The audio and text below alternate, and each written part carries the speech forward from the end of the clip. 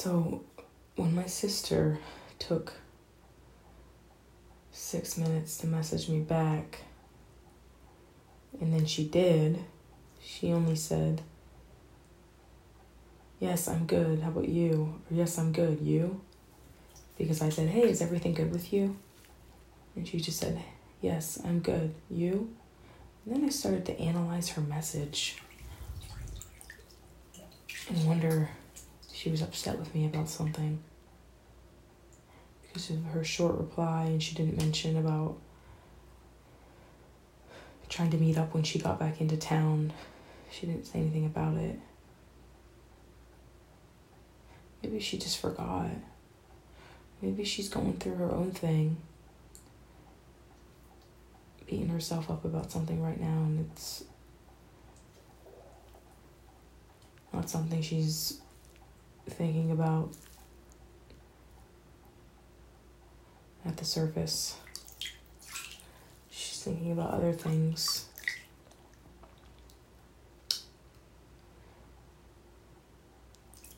And I messaged her back and said something like, "I'm doing pretty good, taking a nice bath, #pampering me."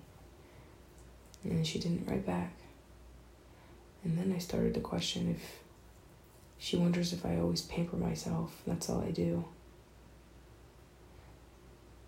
And then I started to think, well, I deserve the pampering, and she deserves a pampering too. Maybe she can go pamper herself.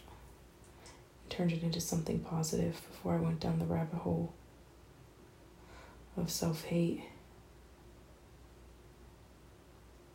of projecting that other people hate me as much as I hate myself. Sometimes it's like that. But not tonight. I'm getting better at retraining my brain to think in self-loving terms. And therefore, other people love me terms. Other people love me as well. If I can believe I love myself, I can believe that other people love me as well. Because people will only love me as much as I can love myself. And that's why it's most important that we show ourselves all the love in the world. We deserve all the love.